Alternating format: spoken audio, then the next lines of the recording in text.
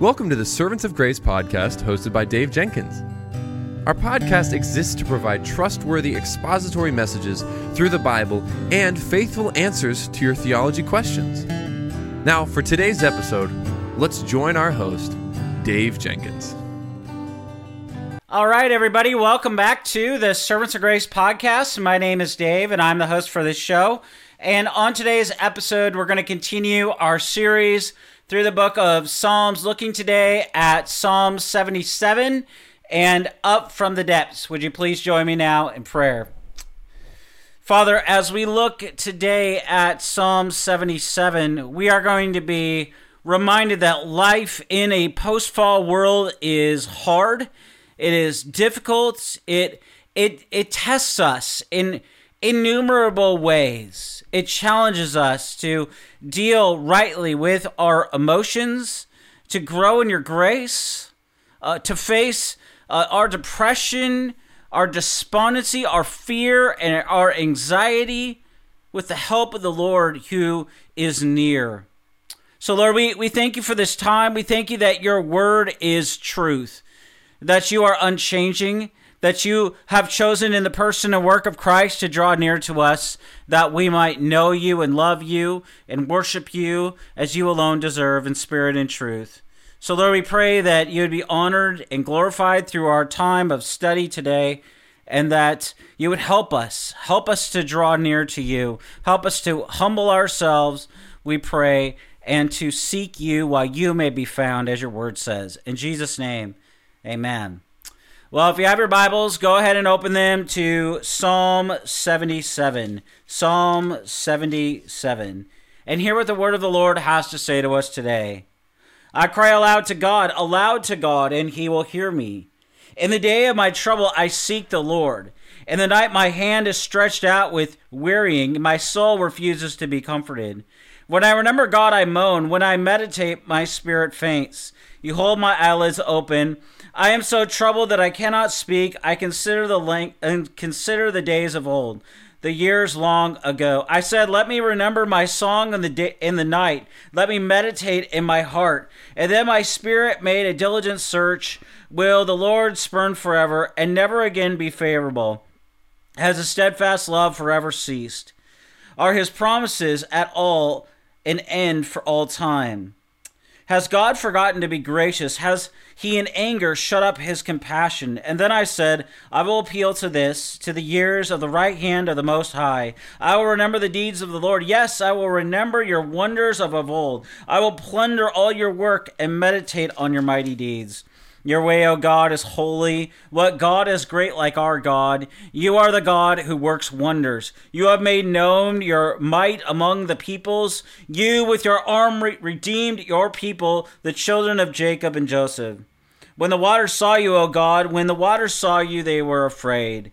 The clouds poured out water. The skies gave forth thunder. Your arrows flashed on every side. The crash of your thunder was in the whirlwind. Your lightnings lighted up the world. The earth trembled and shook.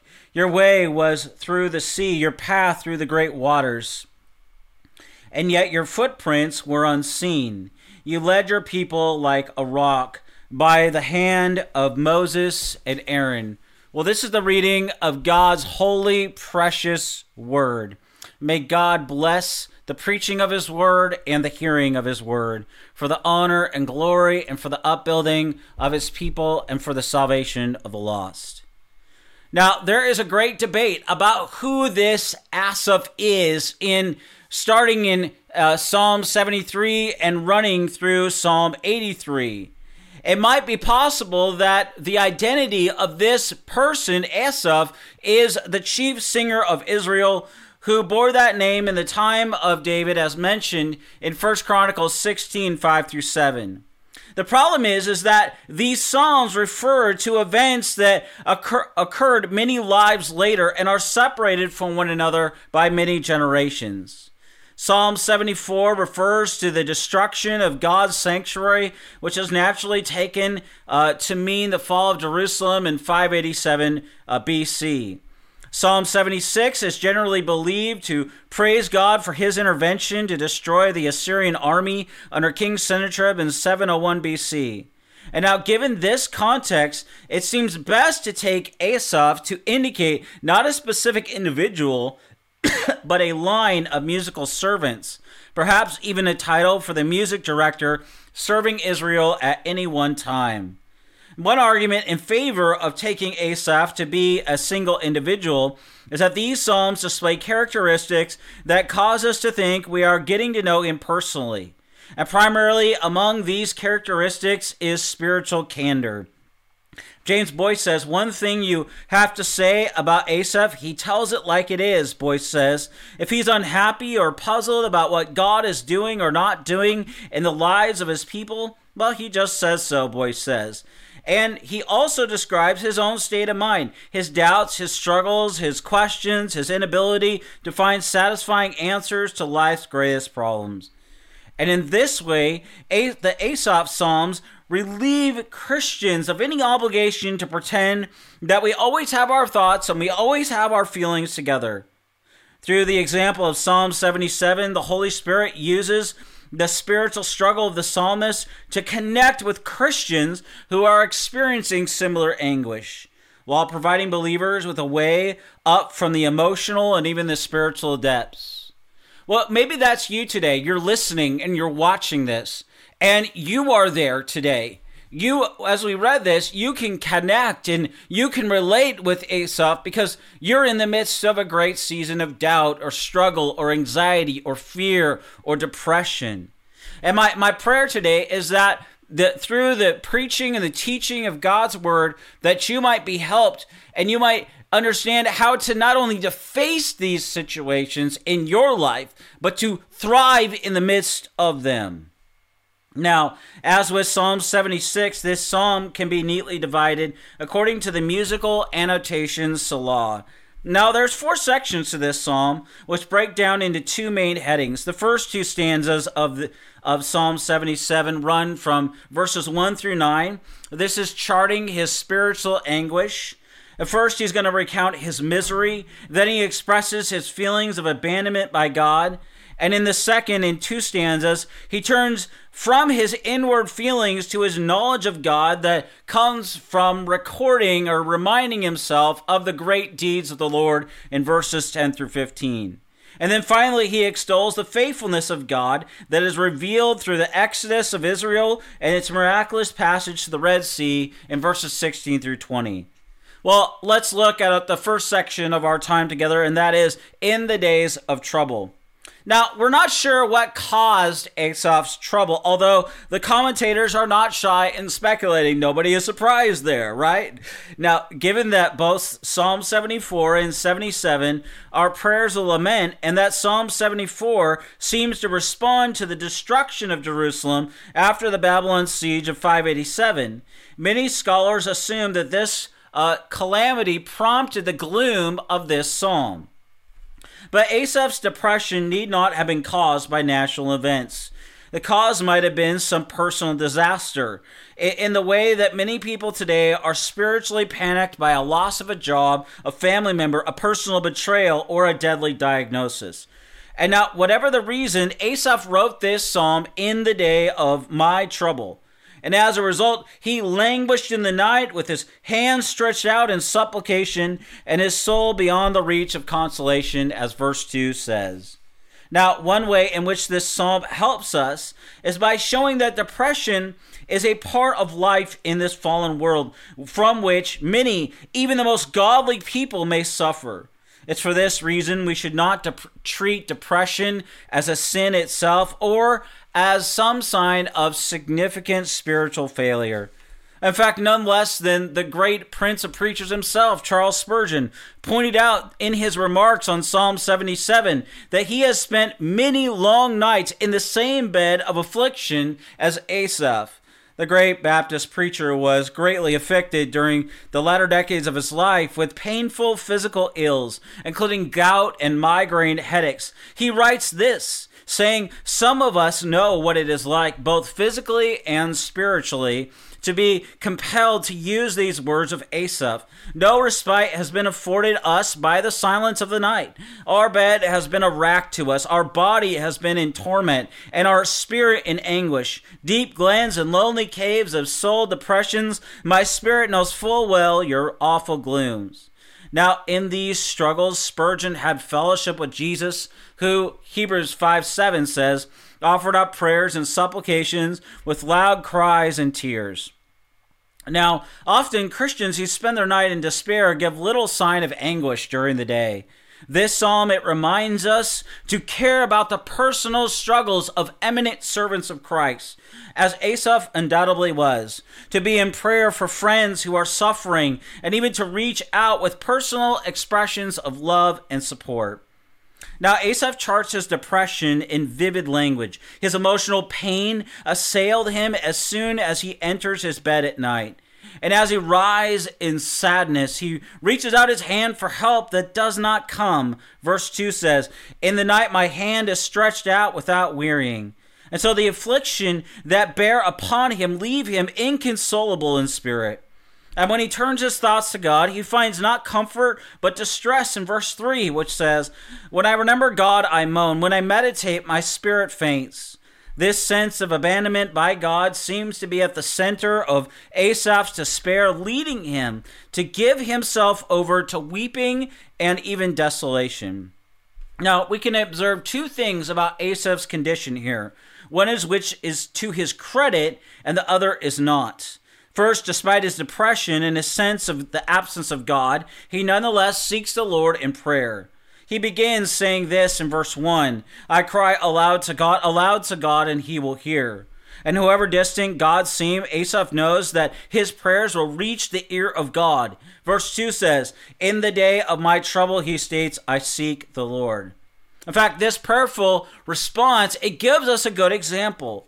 J.J. Stewart Perrone says, "These verses show both the reality and the earnestness of the prayer and the strong faith of the psalmist," he says. You see, trials have the effect of testing our spiritual condition, and the prayers of Asaph show that he has been born of God. Paul wrote in Romans 8:15 of the spirit of sonship that is the birthright of all believers, when he says, "You have received the spirit of adoption as sons, by whom we cry, Abba, Father." Paul means that true believers respond to threats and alarm by praying almost instinctively. However poor our emotional state, a true believer's heart will call out as a child seeking the Father's protective care. So let me ask you, do you pray to the Lord in times of doubt and fear? And I'm not just saying you just talk to the Lord about your problems. Do you pour out your heart before the Lord, your hurts and your pains and your struggles? And the thing is Matthew Henry, that great Puritan, said this: days of trouble must be days of prayer. The trouble with some people is their lack of a saving relation with God. It leaves them unable to pray in times of trouble.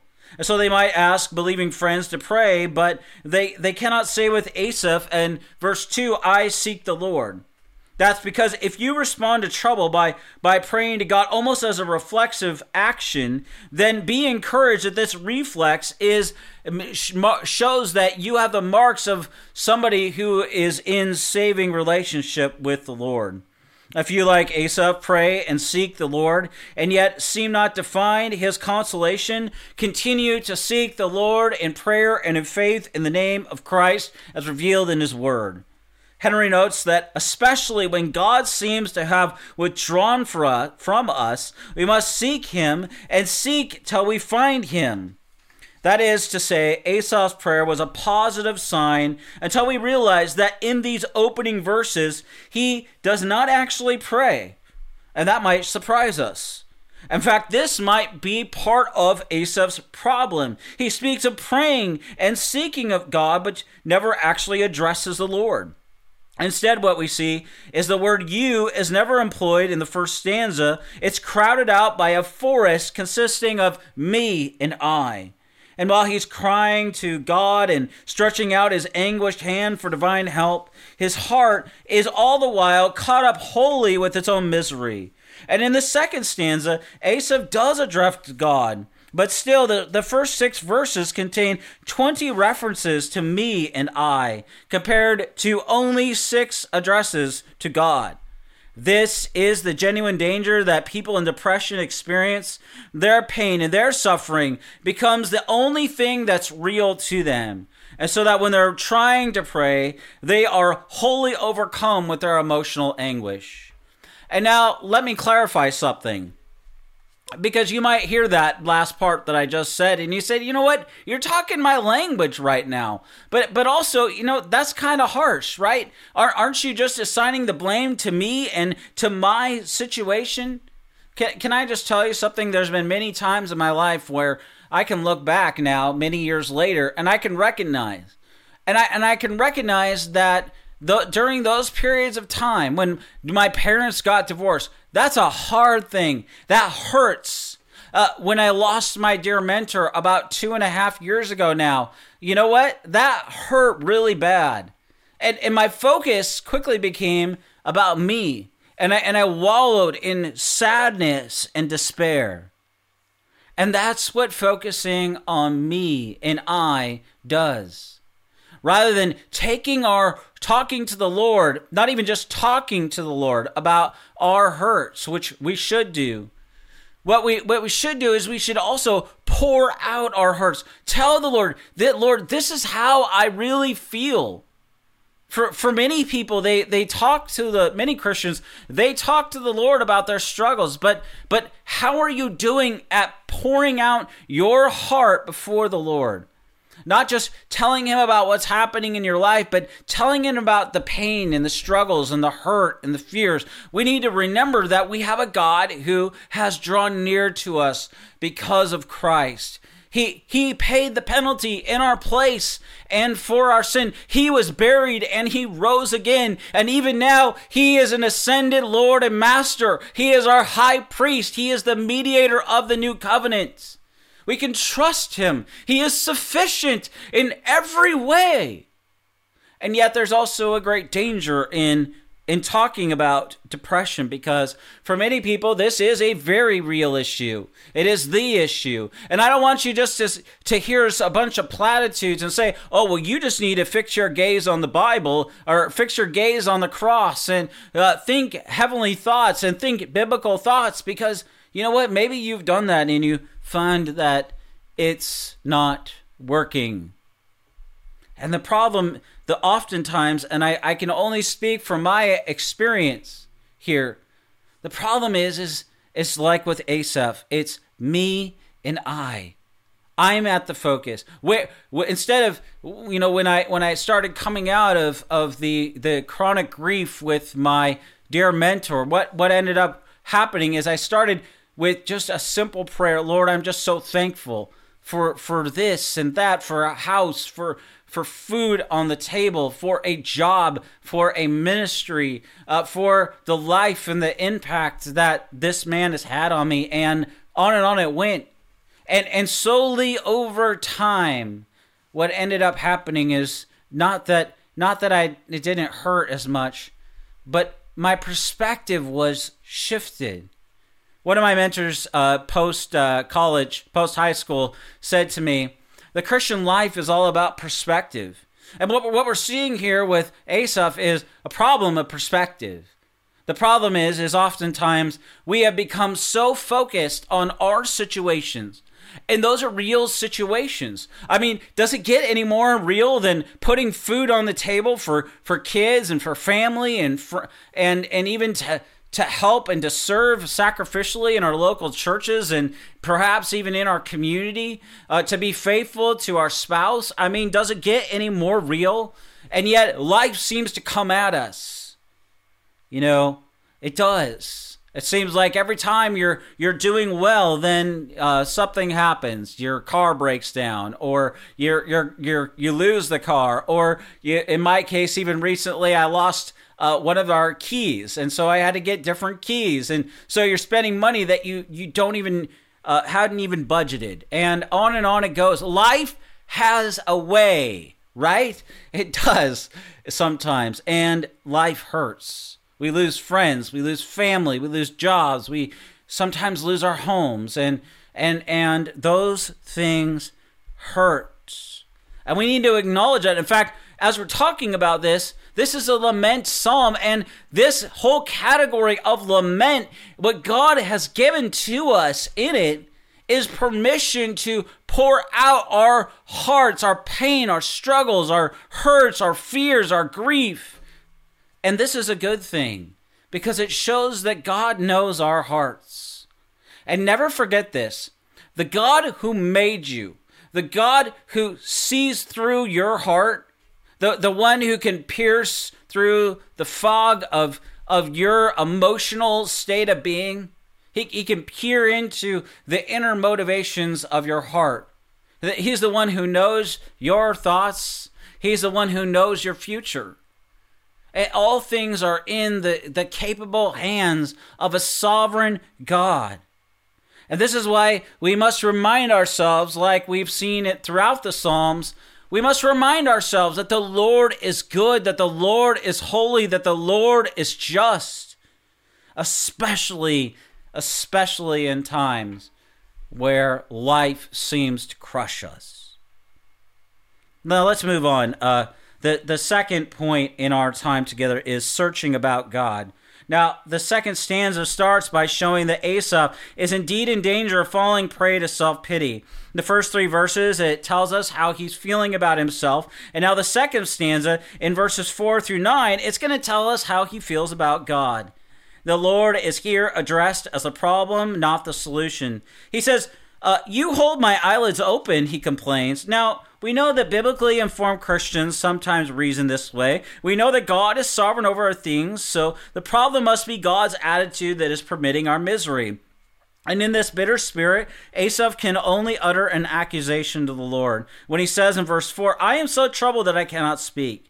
I mentioned that whatever is afflicting Asaph is magnified by his sense of abandonment by God in his trial. And now he adds another burden, comparing his present lamentable state to previous times when his heart was happy and singing. In verses 5 through 6, he says, I consider the days of old, the years long ago I said, let me remember my song in the night, let me meditate in my heart. Grasping for some leverage on his heart, he tries to connect with those more joyful emotions from previous experiences. And he realizes, though, that the opposite is the case. The more he meditates on the past, the more he realizes that the days are gone, replaced by troubles that he could scarcely have anticipated in sunnier times. J.J. Perrone comments on this perceptively when he says, such recollections may hush the storm of the soul, may give man courage to say to himself, thou art his, he cannot forsake thee. But such recollections may also be made the very instruments of Satan's temptations, when the soul asks, why is it not always thus? And so falls sad and desponding thoughts. Can I say I resonate with that? Because about a month, 3 weeks into after my dear mentor died about 2.5 years ago, I realized I need help. I got all these theological categories, all this theological training, all this counseling experience in biblical counseling, dealing with really, really tough situations.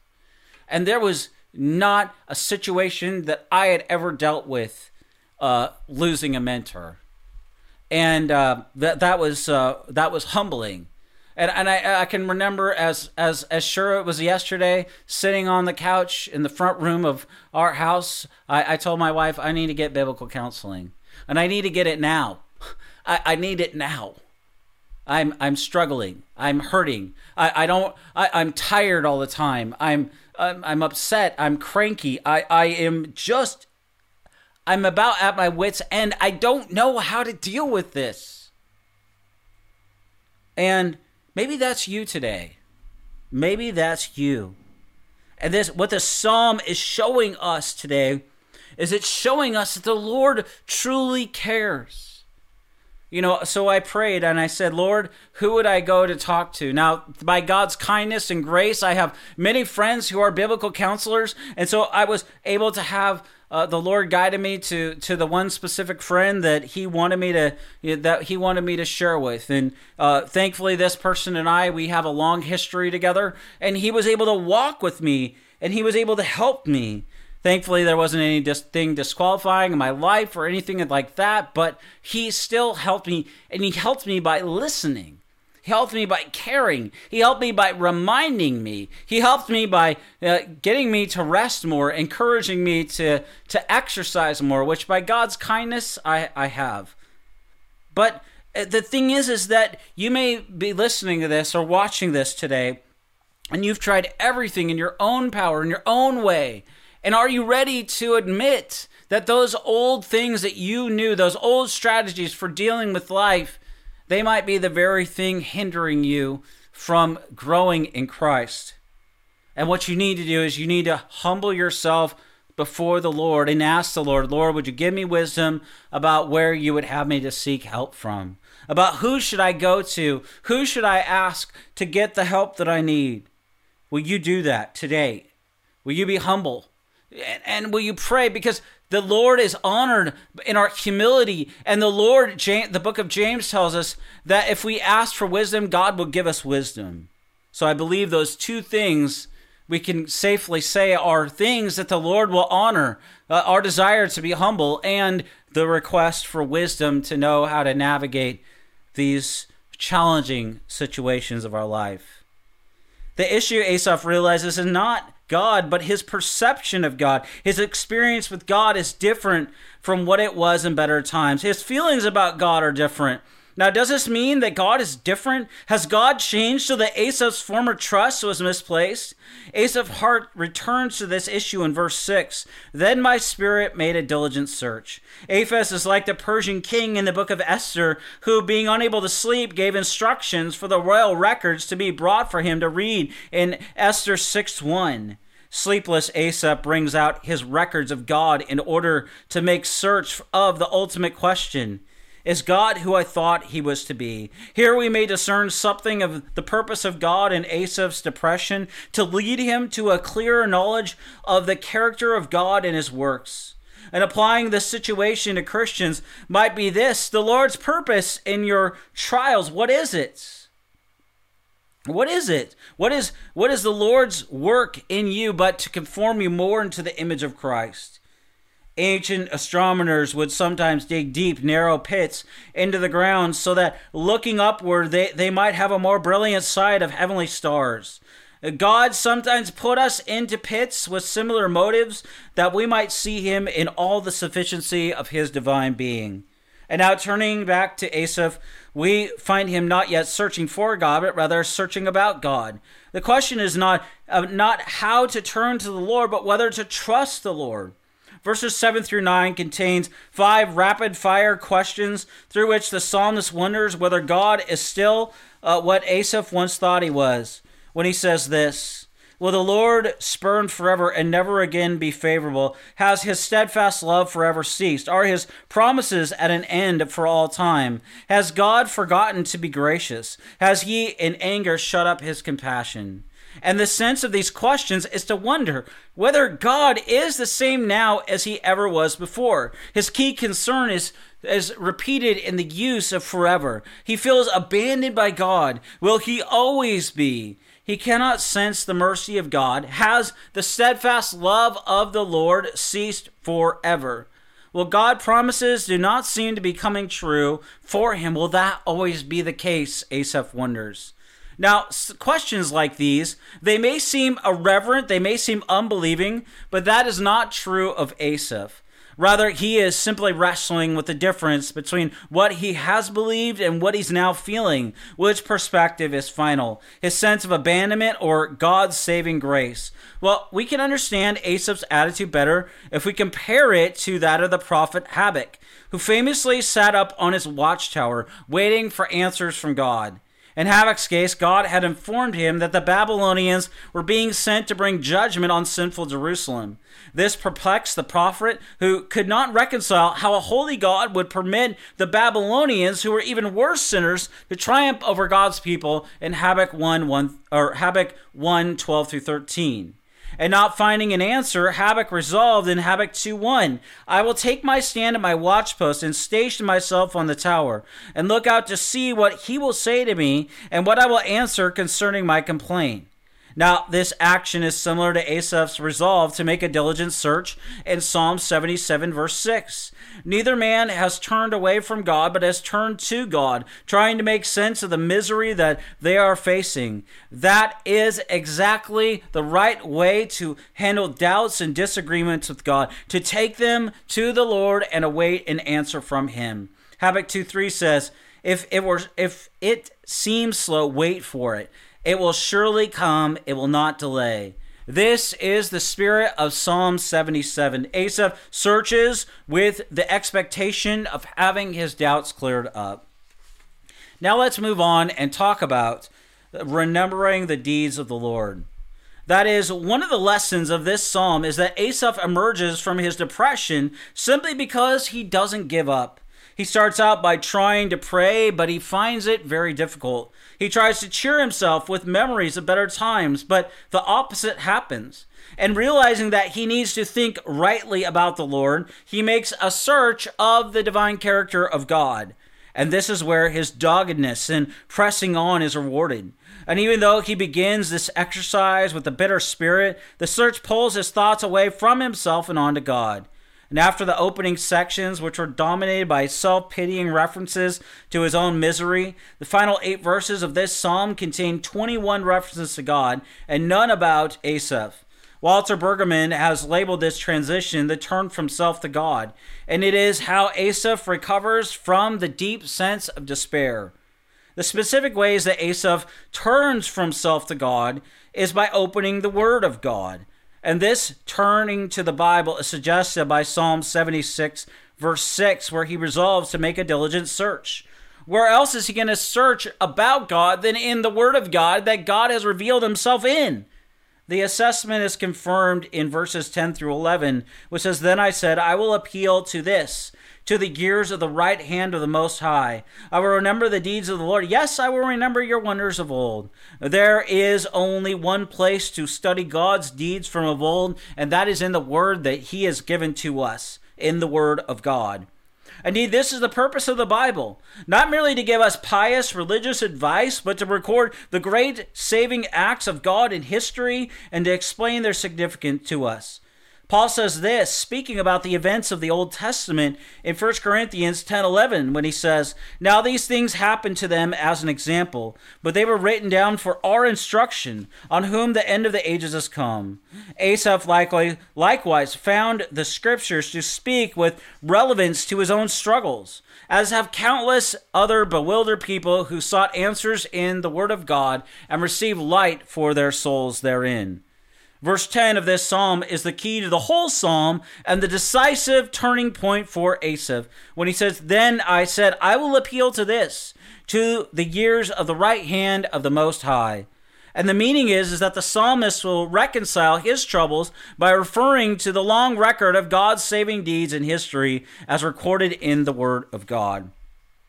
The expression is striking and it's beautiful. The years of the right hand of the Most High. The idea is that a long record of mighty deeds establishes God's sovereign rule as Savior of His people. Now, verse 11 makes Asaph's approach crystal clear. I will remember the deeds of the Lord. Yes, I will remember your wonders of old. The point is that once the believer turns to the biblical record of God's saving deeds, the arguments of unbelief and doubt begin to fall away. William Plummer says, unbelief says, there is no hope. There is no help even in God. Faith says, when I sit in darkness, the Lord shall be a light to me. This believing attitude is fed by the years of the right hand of the Most High in verse 10. As long as the long perspective of Bible perspective, the long perspective of Bible history shows God always returning to His seemingly forsaken people. God wisely knowing when to withdraw and when to appear, and God's being gracious and faithful in rescuing His people in their greatest need. William Gurnall thus compares the struggling Christian to the trafficking hound that loses the scent of its prey and therefore hunts backward and so recovers it, and then pursues his game with a louder cry than ever. And in answer to Asaph's prior question, the record of the Bible shows that God does not spurn His people forever, but returns in favor to them in Zechariah 1:6. 1:3. As Jeremiah wrote in Lamentations 3:22, the steadfast love of the Lord never ceases. That is, the covenant faithfulness of God never ceases. God does not forget. He always remembers his covenant and his mercy, as we see in Luke 1:54 and 55. God never ceases to be gracious in his approach because he is slow to anger and swift to forgive, as we see in Exodus 34, verse 6. And it needs to be pointed out that Asaph recovered these truths not by a brief and a shallow reading of the Word of God, but by diligent study and meditation. He says this in verse 12, I will ponder all of your work and meditate on your mighty deeds. You see, Christians who derive strong benefit from the Bible are those who labor in it. And whereas Habakkuk set his watchtower up over Jerusalem, Asaph set his over the Bible. We do to follow well the example of Asaph and his zeal. Some Christians make a practice of setting passages of Scripture to memory, while others follow a disciplined plan of Bible reading. Through both diligent Bible reading and the reading of wholesome Christian books, believers are given an occasion to meditate on the attributes and achievements of God, strengthening their faith through this effort by the grace of God and with the help of the indwelling Holy Spirit. And what exactly did Asaph discover from his search of the Word of God? The answer is that he recovered a right view of God and the attributes of God. Psalm 19:10 asserts that God's word is more valuable than gold and sweeter than honey, and Asaph discovers this benefit primarily by regaining his knowledge of what God is like. Asaph needs a faith to endure his trial, and his faith found a sure foothold in a recovered knowledge of God as revealed in his word. Now, the psalmist highlights three things that he has relearned about God, beginning with his holiness. He says in verse 13 of this psalm, your way, O God, is holy. Properly speaking, God's holiness is his transcendent majesty by which he is separate from sin and infinitely high above all things. The idea is that the Bible's record of God's works and God's deeds shows that his intentions are always holy and upright. And so even when the believer faces terrible suffering, when doubts and grief assail them, he can know that God's intentions can be trusted. And we may not understand why or what God is doing, but knowing his holy nature assures us that his intentions are aligned with who he is. God emphasized this in his letter to the Jews who were suffering in exile in Babylon in Jeremiah 29:11. For I know the plans I have for you, declares the Lord, plans for welfare and not for evil, to give you a future and a hope. Now, Asaph further realizes that God is great and almighty. He says, what God is great like our God? You are the God who works wonders. You have made known your might among the peoples. See, the false gods and the idols are impotent, but the true God is omnipotent. He can stop the sun in the sky, part the waves of the sea, cause bread to fall from heaven, and crash down mighty towers by the sounding of trumpets. God is therefore not only upright in his ways, but wholly able to cause his decrees to come to pass for his praise. Amen. Now, finally, Asaph relearns in the Bible that God is compassionate in his care for his people. Verse 15 says, you with your arm redeemed your people, the children of Jacob and Joseph. And by naming Jacob and Joseph, the psalmist highlights the exodus from Egypt, in which God showed his concern in redeeming his nation. It is one thing if God is able but not willing. But the God of the Bible is both fully able and always willing to save those who call on the name of the Lord. This means that even the depression in which Asaph languished must have been permitted by God for purposes that Asaph can trust, since he is a caring God who intends for good to come even by means of the sorest trials. Boyce reflects on Asaph's tour through the biblical record of God's character and deeds. What he says, this is practical theology of the best sort, for it reasons from the immutable character of God to God's purposes for his acts in history and takes comfort from such truths. The lesson for those of us who suffer today, whether briefly or during long, bitter seasons, is that God is not the problem, so we should turn away from him in unbelief or resentment, But God is always the answer to whom we should turn to, even with our doubts and with our fears and with our anxieties, because he is near. His character is unchanging. Titus 1:2 very clearly says that God will never lie to us. God will always act in accordance with his revealed word. Well, let's talk now, as we wrap up our time together, about God's way of salvation. Asaph's study of Scripture seems to have particularly focused on the exodus of Israel from Egypt, and he confirms this focus in the final stanza, writing about God's saving intervention to enable Israel to pass into safety through the parted waters of the Red Sea. When he says in verses 16 through 18, "When the waters saw you, O God, when the waters saw you, they were afraid. Indeed, the deep trembled. The clouds poured out water. The sky gave forth thunder. Your arrows flashed on every side. The crash of your thunder was in the whirlwind. Your lightnings lighted up the world. The earth trembled and shook." The Exodus was the greatest redemptive event of the Old Testament, and thus of Israel's experience up till the time that Asaph wrote. And not only did it prove God's mighty power to save his people, as God displayed his utter sovereignty over the creation, but it also provided critical lessons. And one lesson is given in verse 19 of our psalm. Your way was through the sea, your path through the great waters. The point is that Israel's salvation was achieved through the tribulation of this world, as the people's faith relied on the power of God to save them. And this is at least a partial explanation for the grief that Asaph was suffering. God has ordained that we would learn to trust him as he parts the waters of difficulty and distress with a supernatural salvation.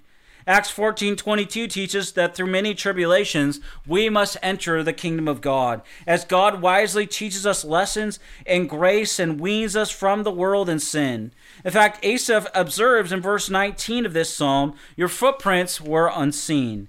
God was leading Israel even though he was not visibly present. God left no footprints in the seabed floor for as the Israelites passed through the Red Sea, but the Lord was leading them all the same. We can be sure of the same as we seek his aid in trials and walk the path of that's often difficult in this fallen world. Christians look back to a greater salvation event, the cross of Christ, which teaches us these lessons in even bolder strokes. If Asaph, trusting God and his word, can conclude by affirming God as a faithful shepherd in whom his people can trust, we can look to Jesus and conclude the same in verse 20. You lead your people like a flock by the hand of Moses and Aaron. And since God sent his own son to redeem us by his blood, and since we know that Jesus reigns in heaven until he soon returns to deliver us from all trouble, we can trust him right now to be our good shepherd as well. Indeed, we can do more than trust him with resentful hearts. We can rejoice in the salvation of the Lord, even in the midst of distress and dismay. We can be thankful to the Lord. And this is what Habakkuk learned when he sought God's answer in his watchtower. The answer of faith changed his attitude, lifted up his heart, so that he wrote words of hope that we can embrace through faith in Christ alone. Habakkuk 3:17 through 19 says this.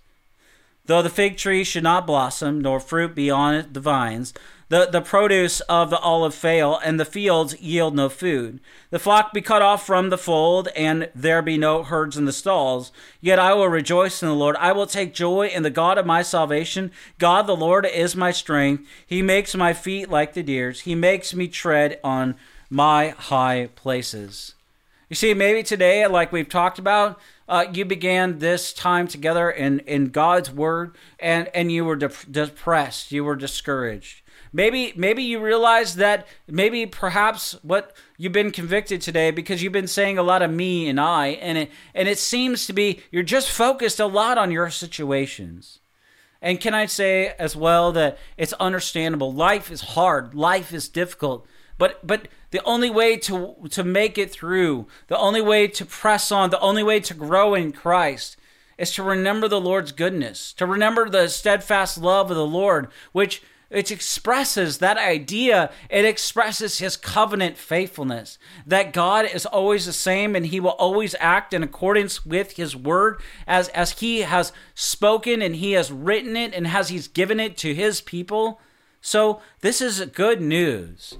This psalm, it gives us permission to pour out our hearts, to pour out our burdens. And even today, Hebrews 4:14-16, it reminds the Christian that we have a high priest who is there, who is utterly sinless in every way. He paid that penalty in our place and for our sin, and he was buried and he rose again. And yes, he is an ascended Lord and Master, and yet even now he is our high priest, Hebrews 4:14-16 says, who sympathizes with us in our weakness. He knows what we're going through. He knows the deep struggles of our hearts. He knows the burdens. He knows the cares. And so as we wrap up today, I plead with you to pour out your cares before the Lord as we finish. Pour out your cares. Pour out your burdens. Pour out your anxieties. Pour out your heart and your struggles and the pains of life to the Lord. Maybe even pour out today that grief that you're experiencing and you don't even know that it's still affecting you. This time of year is hard for many people. Pour out your heart to the Lord. Pour out your pain to the Lord. He knows, he hears, he understands.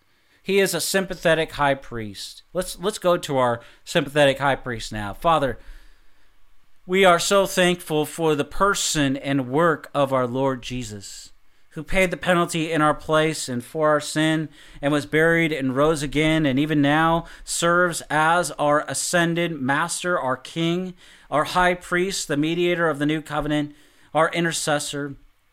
So, Lord, we are thankful for truths like the ones that we've talked about today. You are faithful and you remain. So, Lord, we pray today. I pray today that our gaze would be turned away from me and I, and instead to the Lord. The Lord is at work. The Lord is at work in our lives. You are at work, Lord, in our lives by your grace through the indwelling work of your Spirit. You are conforming us ever more into the likeness of Christ. So, Lord, forgive us. Forgive us where we have made our circumstances about me and I. Forgive us, Lord, for a lack of looking to the finished work of Christ revealed in your word. Forgive us, Lord, for our unbelief. Forgive us of the many ways in which we're apathetic. Forgive us, Lord, for the many ways in which we're ungrateful and unholy, even though you have made us a new creation in Christ. Lord, forgive us. We confess our need of you, our ongoing need of you. And I pray, Lord, for those who might not yet know you and yet be deeply, deeply distressed and deeply discouraged, that they would come to know the one, Emmanuel, God with us, the one who has drawn near to us, not because we deserved it, but he has come under the sentence of death as a baby born in a manger and paid the penalty for us in our place and for our sin, and been buried and rise again. So, Lord, we thank you for Jesus. We thank you for the gift of Emmanuel, God with us. We thank you that you are with us. You are with your people. You save us. You are sanctifying us. You are growing us, all of us, in your image and likeness. You are hand-tailoring the various situations of our life, using them in our life to continue to remind us, to teach us, to instruct us. So, Lord, may we be humble. And may we pour out our hearts, pour out our pains, pour out our struggles before you. We thank you, Lord, that you are a good and faithful and true and loving and just and holy and perfect God. Oh, we love you. Help us, Lord, in the midst of our unbelief. I pray, help us to be humble. Help us to see our great need. As Spurgeon said also, I have a great need of Christ and a great Christ for my need. We thank you, Lord. In Jesus' name, amen and amen.